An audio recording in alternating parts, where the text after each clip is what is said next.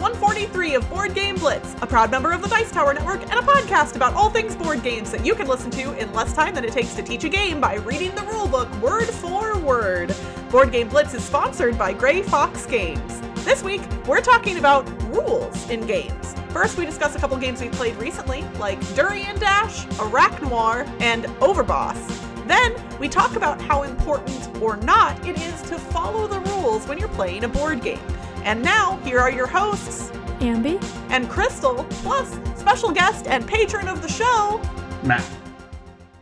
I got a couple more review copies from Origame, which is a publisher from Singapore that we've mentioned some of their games before, like Walk and Roll and Chope and Kopi King.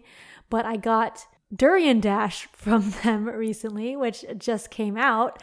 And then I also got Arachnoir, which I got a print and play version of the game, but I think there's a physical copy also. Yeah, so Durian Dash was published in 2021, designed by Daryl Chow, published by Origame, and it is a game about the fruit durian, which, if you don't know what that is, it's a spiky fruit in Malaysia. It's like very hard and spiky on the outside. It's very dangerous.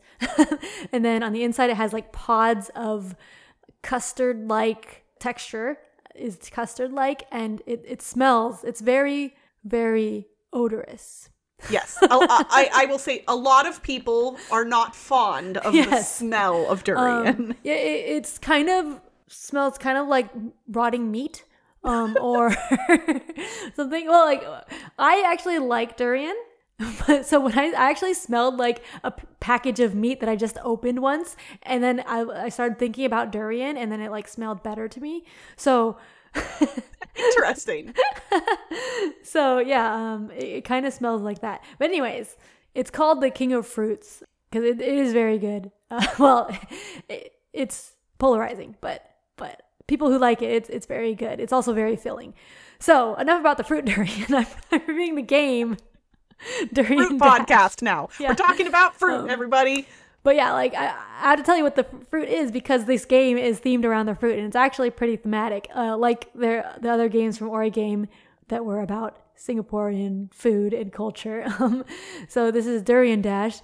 It's a kind of set collection card game. You're trying to gather different types of durian for points. So each person has types of durian that they like and they hate, and you're trying to get those ones to get more points. And you have a hand of cards that have actions on them, like you can grab a durian or put a durian back or give a durian to someone else. And you simultaneously play those action cards, and they have numbers, and that's the order that people go in. But there's 2 markets that you can get durian from, 2 different towns, which are the towns in Singapore where durian come from. And so when you play your card, you choose which town to go to, and then your card tells you which direction to come from. So each town is like a line of cards. And so you're saying, oh, I want to come from the right on this town. But like if someone else goes before you, then they'll get those durian that you were trying to get. It could be like a really good one, and then like a really bad one for you. And so like they take the good ones and then you get the bad one because they had a number that went before you.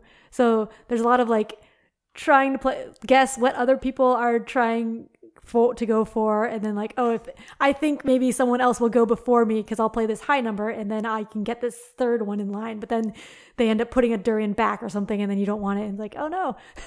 So that's pretty fun, but you only get 3 cards in your hand at a time, so there's not much variety in the actions you get. So there was a lot of luck in that, and we couldn't actually like have much agency over picking a lot of the times. So even if you're trying to do like the mind games, they can't actually do what they want to do sometimes. So yeah, but it was like Durian Dash was a quick game, and it was a cool theme. I really like the theme. And I played it at 3-player and 4 players. It was less exciting at 3 players since a lot of times, since there's 2 different locations to pick from, there's no one else picking from the same location as you. So it's more exciting when there's more people trying to go for the same durian, I think. But yeah, that was Durian Dash. And then Arachnoir is a roll and write kind of like route making game where you're invest spiders is the theme. You're trying to draw webs to catch bugs. So yeah, you're like going around. It's a roll and write. So the dice that are rolled, everyone can pick 2 out of those, and those are the movements that you can make. And you're trying to draw lines around on this triangular grid. It's all a bunch of triangles, and you're trying to surround different bugs to capture them and get points. So you have to like plan to get the webs the certain size in order to get the bugs. And that was a fun spatial game. It's not actually on Board Game Geek, so I'm not sure if it's like officially, if the printed version is officially out or not, but it looks like it's on their website. So that's Iraq Noir. And they have a print and play version available. I played the print and play that I got a review copy of. So the print and play is $5. So I don't know like how nice the published version is compared to the print and play. But yeah, I like that. I like spatial games, and that was fun. So that's Iraq Noir and Durian Dash, both by Ori Game. Awesome.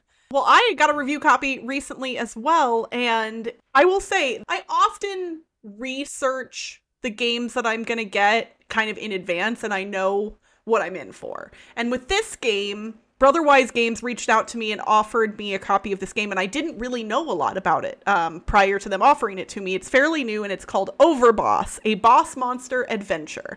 So this is in the same family as other boss monster games like Boss Monster, which I actually played right after it came out back in 2013. I had to look up when it was released, and yeah, it's been 8 years, and that kind of blew my mind a little bit. Admittedly, it's been a very long time since I've played Boss Monster, so I don't remember a lot of the nuanced details, but in Boss Monster, the original, it's a card game where you are the overlord of a dungeon, and you're building out different chambers of a dungeon using these cards or tiles, trying to stop the adventurer from getting to the end of it. In this new game, Overboss, you are still a boss monster, but instead of creating a dungeon, you've now come out into the overworld, and you are trying to conquer now the outside world by building a really cool, outward dungeon area thing, using different types of tiles. And I'm gonna make some comparisons to another game only because I recently talked about it here on the podcast, and there are some similarities between the two, and that game is Cascadia, which I just talked about a couple episodes ago. So there are some cool similarities between the two games, which I didn't necessarily expect. In Overboss, each player has a player board, which has a grid on it, and the size of the grid is different on both sides. You can choose which side of the board you want to use based on how long you want the game to be. And it's square-shaped tiles in a grid, or square-shaped areas that you're going to place tiles into. On a player's turn, they draft from the middle area, from sets of tiles and little creature monster tokens. And similar to Cascadia, you're drafting 2 things at the same time that have already been paired up together. And the 2 things might not necessarily go with one another, but you then place in the tile onto your grid, and then you put the monster onto a tile in your grid that is already there.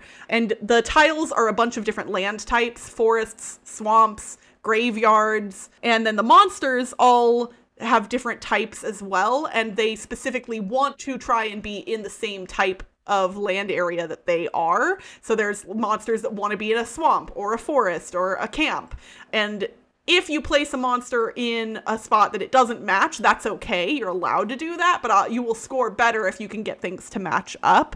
At the end of the game, the different types of tiles score differently. Each type has a different scoring rule, and there are more tile types than you will use in any given game. So again, similar to Cascadia, the setup is kind of variable. You get to choose which tile types you want to use, and that will change how the game plays and which tiles are in play, which monsters are in play. It'll change the way things score at the end of the game. Some tiles you want, the largest area possible, or you want them to be next to other types of specific tiles, or you want them to be near the edge of the board or in the middle of the board, or have different types of things surrounding them.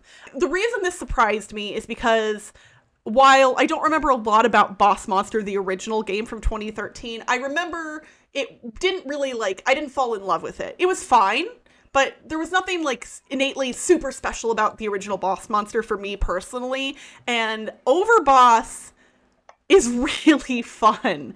It is one of those games that is kind of simple, or can be very simple. There's a lot of pieces and parts of this game that you can kind of pull in and out depending on how complex you want it to be. Technically, you know, all the players can have monster cards that give them unique special abilities and secret scoring objectives that the other players don't know about, but you don't have to play with those. If you're playing with, you know, lighter gamers or kids, for instance, you could take that part out. Some of the tiles, the way they score is very simple, and some of the tiles score in a more complex way. So based on which tiles you pick, you can also kind of mess with the complexity and the difficulty of the game in some really neat ways as well.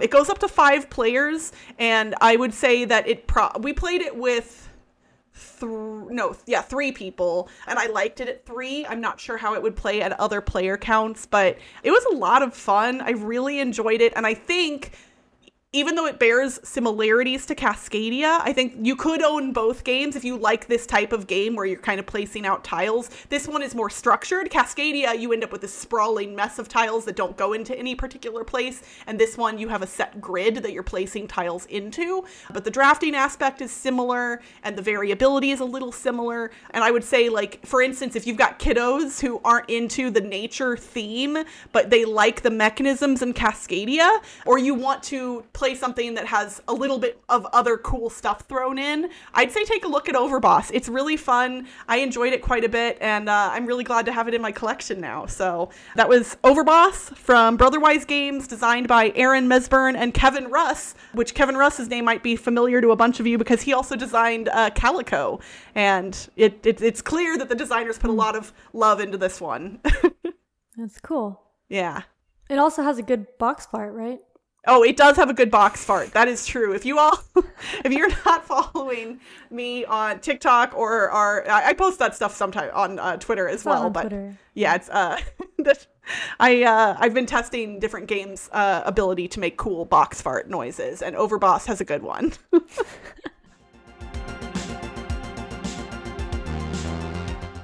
Way back in 2017, episode 22 of our podcast, we did an episode called Games Rule, Rulebooks Drool, which I have to say is not one of my best episode titles that I've come up with over the years. But it's after 4 years, it felt like talking about rules in games was a discussion worth having again. And we're gonna dig into some stuff that we did not touch on in our original discussion back in 2017. And I'm excited to hear from Matt, our wonderful patron who's joining us for today's episode about this topic. So let's dig in. I'm going to start by asking you both a very important question, and that is it important to play by the rules when you're playing a board game? I think it's important to play by a set of rules that are consistent among all the players who are playing. Yeah. But okay. I think the key is like having everyone play by the same set of rules. I guess unless you're playing like Calvin Ball.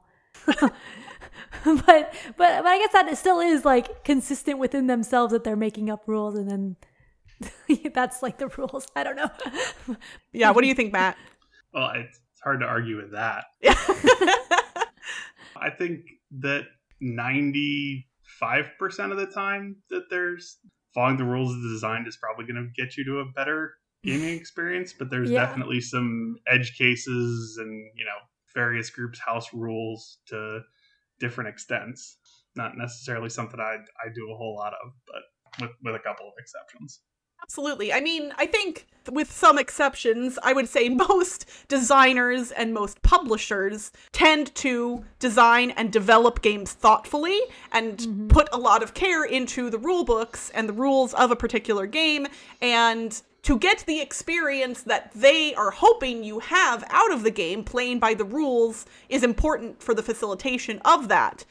Yeah. But that being said, I will say that I've had experiences that were just as good or better by not playing by the rules of some games. And so it's an interesting thought experiment in, do I think I know better than a designer of a game?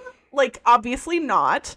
But for me, the end result is what matters. And is everybody playing this game in this moment having fun and having... are we all on an equal playing field, so to speak? And if all of those things are true, then for me, while I try to play by the rules, I'm also one of those people that hates reading rule books and tends to teach games without having ever read the rule book more often than I probably should. And so I guess I'm kind of in the camp of it's not that important to follow the rules explicitly, but it is important to care about the rules. Does that make sense? I don't know. Maybe. So what I was thinking of when I was making my vague answer was that like a lot of times when we learn a game the first time, people might miss a rule or something, right? And so you're trying to play by the rules, but you're halfway through and then you realize, oh, we've been playing that rule wrong, and everyone's been playing the rule wrong.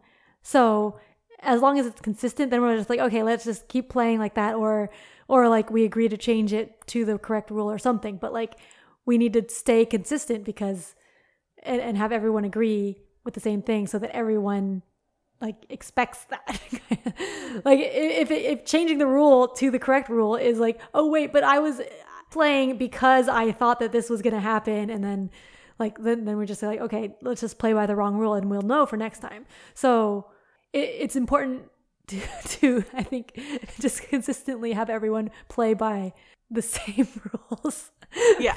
No, I do exactly what you just said. If we realize mid-game that we've been playing a rule wrong, we will often not divert to the correct rule in that moment because it often changes the way it affects what we've already been doing and what we were planning to do. Yeah. If it doesn't affect those things, though, I will say I'll fix it right then. We'll just start doing it the right way. But our last episode, I actually talked about Cubitos from AEG, and when we were playing Cubitos, we had gotten one of the rules a little bit wrong, and we had a discussion as a table, as a group, and we said, do we want to change it to what it should be? Do we want to keep playing by the wrong rule? And we agreed collectively to play by the wrong rule for that first game, and then we would fix it going forward. And I think that's another important point, is that there has to be some kind of shared agreement around that kind of discussion. It's nice to let everybody contribute to the decision-making process if, in fact, you realize rules have been missed or played wrong. Yeah. What do you do, Matt, if you realize mid-game that you've been getting a rule wrong? I guess it depends the extent to which it changes the game. Like, I've recently demoed Raccoon Tycoon, and we missed, as you're collecting resources, that you can only have 10 in your hand. And so we were just going, oh, this is great. I can just collect resources and collect resources and collect resources. And I was sitting there going, well, where's the impetus to like actually progress any of the things in the game as opposed to just snuffling up everything? And then went, oh, right. Yep. We can only have a limit of 10, and had to go, okay, everybody gets one round to get back down. And then from then on, we have to play it right, because otherwise this game will just be totally broken if we don't. Yeah. Well, that's a great point. I think for me, whether we decide to change a rule or not also can depend on whether we think changing it will improve our experience with the game or lessen our experience with the game. And so if changing the rule mid-game or playing by the right rule will improve the experience or give us a more appropriate, take on a game, I think we'd be more inclined to change to the correct rule. But if everybody's having fun and it's not that big of a deal, then I'm like, yeah, let's just keep playing by the wrong rule, at least for now. And then, we can make a decision later. Yeah, I think a lot of times for us, it's like a minor thing that doesn't seem like it would change the experience that much. But there are times where we purposely play by wrong rules because we enjoy that better. Absolutely. There's at least one that I know you and I both do always. Well, it's not playing a wrong rule. It's just ignoring ignoring a rule feels like... so we're talking about Strike, right? Shocking. We're bringing up Strike. But the rule is that you can move dice before you go, and then we just don't. And this is not just an Ambien, I think. Every single person I know that plays Strike ignores that rule. Like, we always leave the dice exactly where they were from the previous player's turn, and then have to throw our gladiators into the arena based on wherever the previous gladiators landed. Yeah, because for us, that's more fun. Yeah, well, and I think it adds an extra layer of strategy to this already very strategic and tense board game. Yeah. I think someone said in the new rules it doesn't have that rule. Oh, really? Okay. In the reprint, so. Well, that's good, because nobody used that rule anyway. So, yeah. Well, and if we're talking about games in which people play by the wrong rules, whether intentionally or not, I feel like we have to bring up the classic, which is Monopoly, right? Yeah. I don't think I know anybody who is at least not aware of, if they didn't use the money and free parking rule. How did that even, how did it start, right? Yeah, how did it start? Yeah. I don't know, but and that's the thing. This is obviously pre-internet. Yeah, and it, everyone did it. And almost everybody universally knows or did or was aware of or played by the rule that income tax and luxury tax or the money that you pay into certain things on the board. Community chest things. They put it under free parking, and then if you land on free parking, you get all that money, and that functionally breaks Monopoly. Yeah. And none of us, we were kids, we didn't know better, and it seemed nice to get something. Free parking is just supposed to be a garbage space. It's supposed to be nothing. And we all didn't want it to be nothing, and so somehow the entire world decided that we're going to put money under free parking, and now the game lasts longer, and we're all mad about it, and we don't realize that we've caused the problem. Yeah. Matt, did you play Monopoly when you were a kid? Oh, yeah. And I was just thinking, I'm guessing that everybody is conscious of the fact that they are playing Monopoly wrong. But I'm curious as to whether or not anybody can actually say all of the things that they've done that are wrong about it, right? If you're not going to buy a property, it has to go to auction. Yeah, a lot of people skip the auctions part. That's a big part of the game. Yeah, it's the game that everybody does wrong, but everybody probably does it wrong in slightly, subtly different ways. For sure. I'm not going to say that Monopoly is the best game ever. It clearly isn't. But some of the hate that gets heaped onto Monopoly, especially from hobby gamers, is based on plays of that game with the incorrect rules. Mm-hmm. Everybody remembers Monopoly lasting for way too long and all this other stuff. And I'm not saying that that's not possible, but when you play by the correct rules, Monopoly does not last as long as most games of Monopoly seem to have lasted for a lot of hobby gamers. Yeah, it doesn't last that long. Yeah, it's a weird thing for everybody to decide to house rule a game or play the rules wrong in a way the game makes the game longer and also worse. Right. Well, when I was a kid, I liked just being the banker and moving money around. So I guess it didn't matter to me how long the game was as long as I got to move money. Well, and the thing that's weird in my brain is I played Monopoly in two different ways. We had the physical board game and we played Monopoly, the actual board game. I also had the Nintendo Entertainment System cartridge of Monopoly. I had the Nintendo Monopoly game and my mom and I would play it together. And obviously the Nintendo version didn't have broken rules in it. You didn't have money under free parking. But in my brain, I don't remember ever questioning that. I very specifically remember putting money under free parking when I played the physical game. And I remember playing it on the Nintendo and not thinking, why are these two experiences different? And you'd think that is a thought I would have had at some point, but I don't remember having that thought. Yeah, I guess you just separated the games in your mind too. Maybe. Yeah. I'm not sure.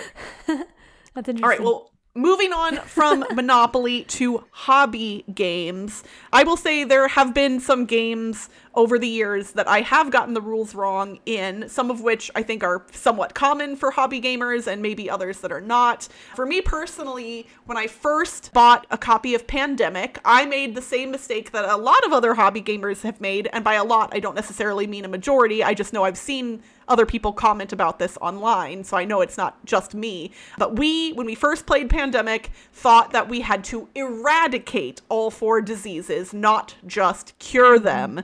Meaning, we thought you had to find the cure and get rid of all of the cubes. And eradicating all 4 diseases is possible, but ridiculously difficult. And yet, somehow, I still loved Pandemic in those first few plays, and I taught it to friends. Like, I remember taking Pandemic back home to Missouri with me in, like, I don't know what year that would have been. Probably, like, 2010, 2011, something like that. And teaching it to them with, like, the eradication rule. Then they bought the game and started playing it on their own, and I had to message them at one point and be like, oh my gosh, I've ruined you all. Hold on.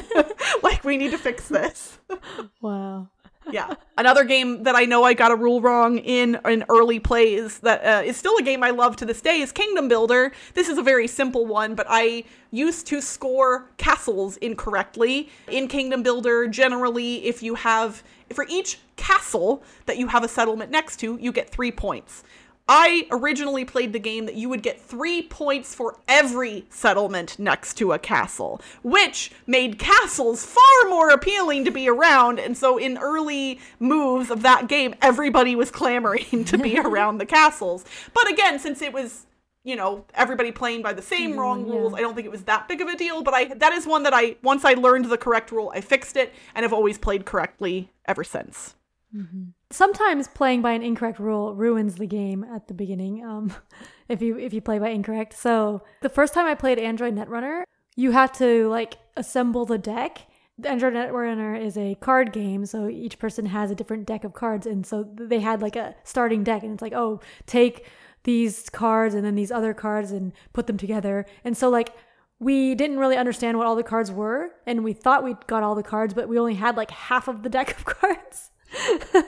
so we were playing, and it was pretty bad because we didn't have all of the cards, and we were like, this is weird. And so we did not like it. And then our friend told us that it was a really great game, and we're like, I don't know, we didn't really like it. And so then somehow we found out that we had played wrong, and they're like, oh, okay, we'll try again. That makes more sense if we only had half of the deck of cards. That makes more sense. Yep, so then you guys fell in love with Netrunner. Yeah, we loved it. So, yeah, playing by wrong rules can ruin an experience. Matt, do you have any examples of games that you've played rules wrong in? Yeah, I think the first 2 or 3 times I played Scythe, we all were placing the mechs on our home base when we built them, and not anywhere you can place a worker, right? So that you can spread out and then drop a mech on that spot, and then you're jostling for position with people. We just were completely ignoring that. Okay. And in a game where it's hard to move stuff around that much, starting all of your mechs all the way back just made it really, really, really long. How did you all find out that you were playing it wrong? We brought somebody in who had played the game who wasn't in our regular group, and they were like, what are you doing? Have you ever had a moment where you're that person where you're like, you guys are playing this rule wrong, the rule and they don't? I've had some awkward moments with people, and then I doubt myself, and I'm like, wait, maybe I've been playing it wrong. And then you I've done the thing where I'm trying not to be a jerk about it, but I also want people to know the rules to the game. And so I'll kind of quietly grab the rule book and slide it across and be and just glance. And then if I'm wrong, I'll say nothing. I'll just let them keep playing. But if I'm right, then I have that awkward moment of, how do I bring this up? Yeah, and you could run into something where they know it's wrong. They're consciously choosing not to follow it, and then you're actually guy. Yeah, and I don't want to be the actually guy. I've actually run into that when someone was teaching me the game. And I was wondering about a thing, and then I looked in the rule book and they were teaching me wrong. I was like, oh. That's an awkward moment. Yeah.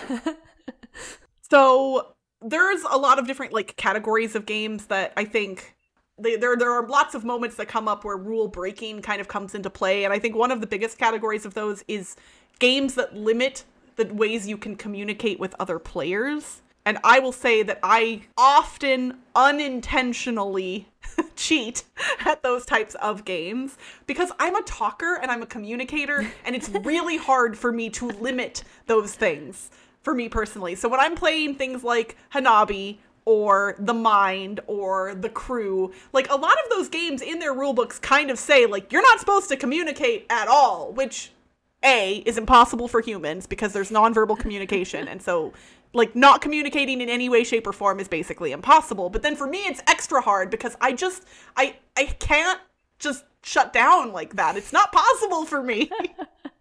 Yeah, and sometimes in those rule books, it's kind of vague what they mean by, like, what's limited. So then people just have it to their own interpretation and their group's interpretation of it. So that's fine. Yeah, and you get into the awkward half measures where you're kind of allowed to communicate. Like in Shadows over Camelot, you can say what card you can say what card you have, but you're not explicitly allowed to say exactly what number it is. But there's only 5 numbers. It's not that hard to be like, I've got a middle card, or I have the absolute worst card, and then you're like, right. why does this rule exist at all? Yeah, no, Battlestar Galactica does something similar where you're not allowed to say exactly what you're contributing to, like, a crisis, but you do want to communicate something. So we tend to divert to, I can help a little, or I can help a lot, or I can help a medium amount. But luckily, since you're playing multiple cards in Battlestar Galactica, those vague statements usually work pretty well. But in some other games, it's just like, I don't know why I'm trying to be vague right now. Like, y'all, I got this skill check. It's good. So basically, at the end of the day, if we play by the wrong rules, are we, for lack of a better term, dishonoring the game or the game designer? I'd say no. I mean, I think there's even instances where you can change the rules in a way that gives a game a longer lifespan in your group than it would have otherwise. Mm-hmm. In my group, Carcassone's a pretty played out game, but drawing 2 and choosing 1, or letting people keep 3 tiles in their hand and playing 1, makes the game infinitely more strategic than it would be otherwise. And that breathes life into something that otherwise wouldn't see the table anymore.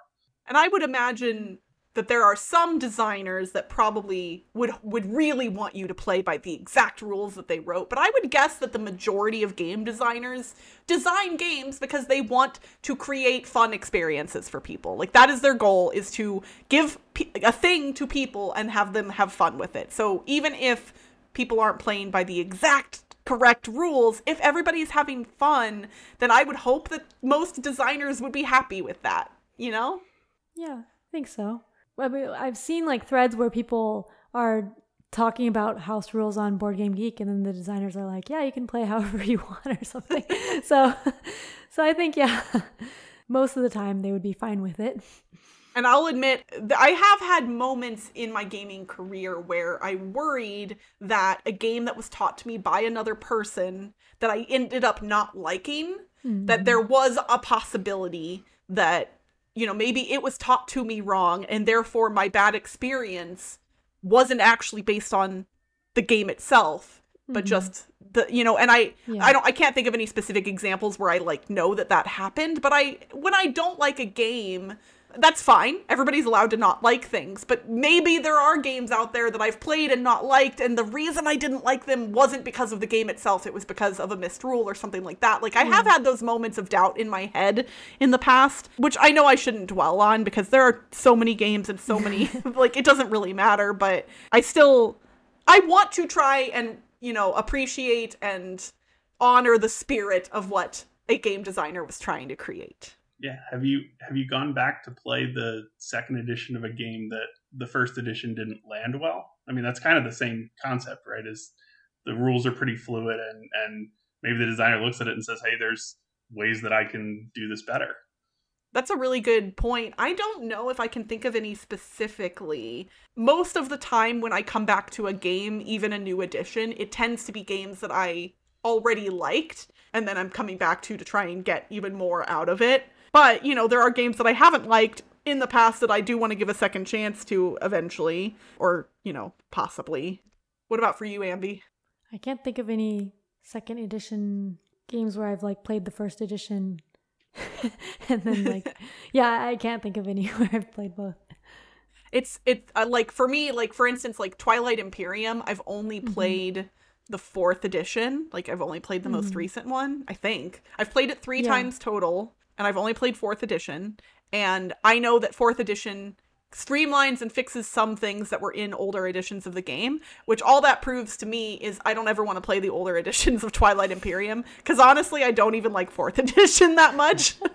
Like, it's fine. I think it's a very well-designed game, but it's not a game that I want to go back to again. Mm-hmm. And I'm like, good on you for streamlining things, but it's not my jam. Yeah, I think that's probably more common. Even if you sure. get like a couple of rules wrong, especially in a game with that many rules. Yeah, it's probably not going to be like a huge changing your mind thing. That's true. Yeah. So from the Board Game Blitz podcast officially, we're saying it is not always that important to play exactly by the rules as written, but, you know, your mileage may vary, and make sure that you're doing stuff that makes it fair for everyone, and try and have some fun in the meantime. Yep. And that's it for this week's Board Game Blitz.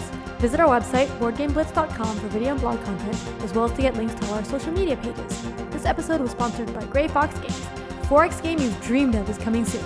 Visit lastlightgame.com to learn more. And if you want to start your holiday shopping early, you can get 20% off non-exclusive items at greyfoxgames.com by using the code BGBLITZ21 at checkout. Join the Blitzketeer community on Discord by following the link in the show notes. You can support the show by leaving us a rating and review on your podcast provider. And if you want behind-the-scenes access and an invite to our private Slack channel, visit patreon.com/BoardGameBlitz. Our theme song was composed by Andrew Morrow. Technical support provided by Toby Mount. Board Game Blitz is part of the Dice Tower Network. Until next time, can you read the rules? Can you read the book full of rules? Do you know all of the rules? If you do, then maybe it would be cool. I don't think you do. So you and me are screwed. Bye, everyone. Bye. Bye. You can support the show by... I scrolled past it. Oh. And it scrolled too far. Okay. It's like she didn't stumble or anything. Why'd she stop talking? Okay.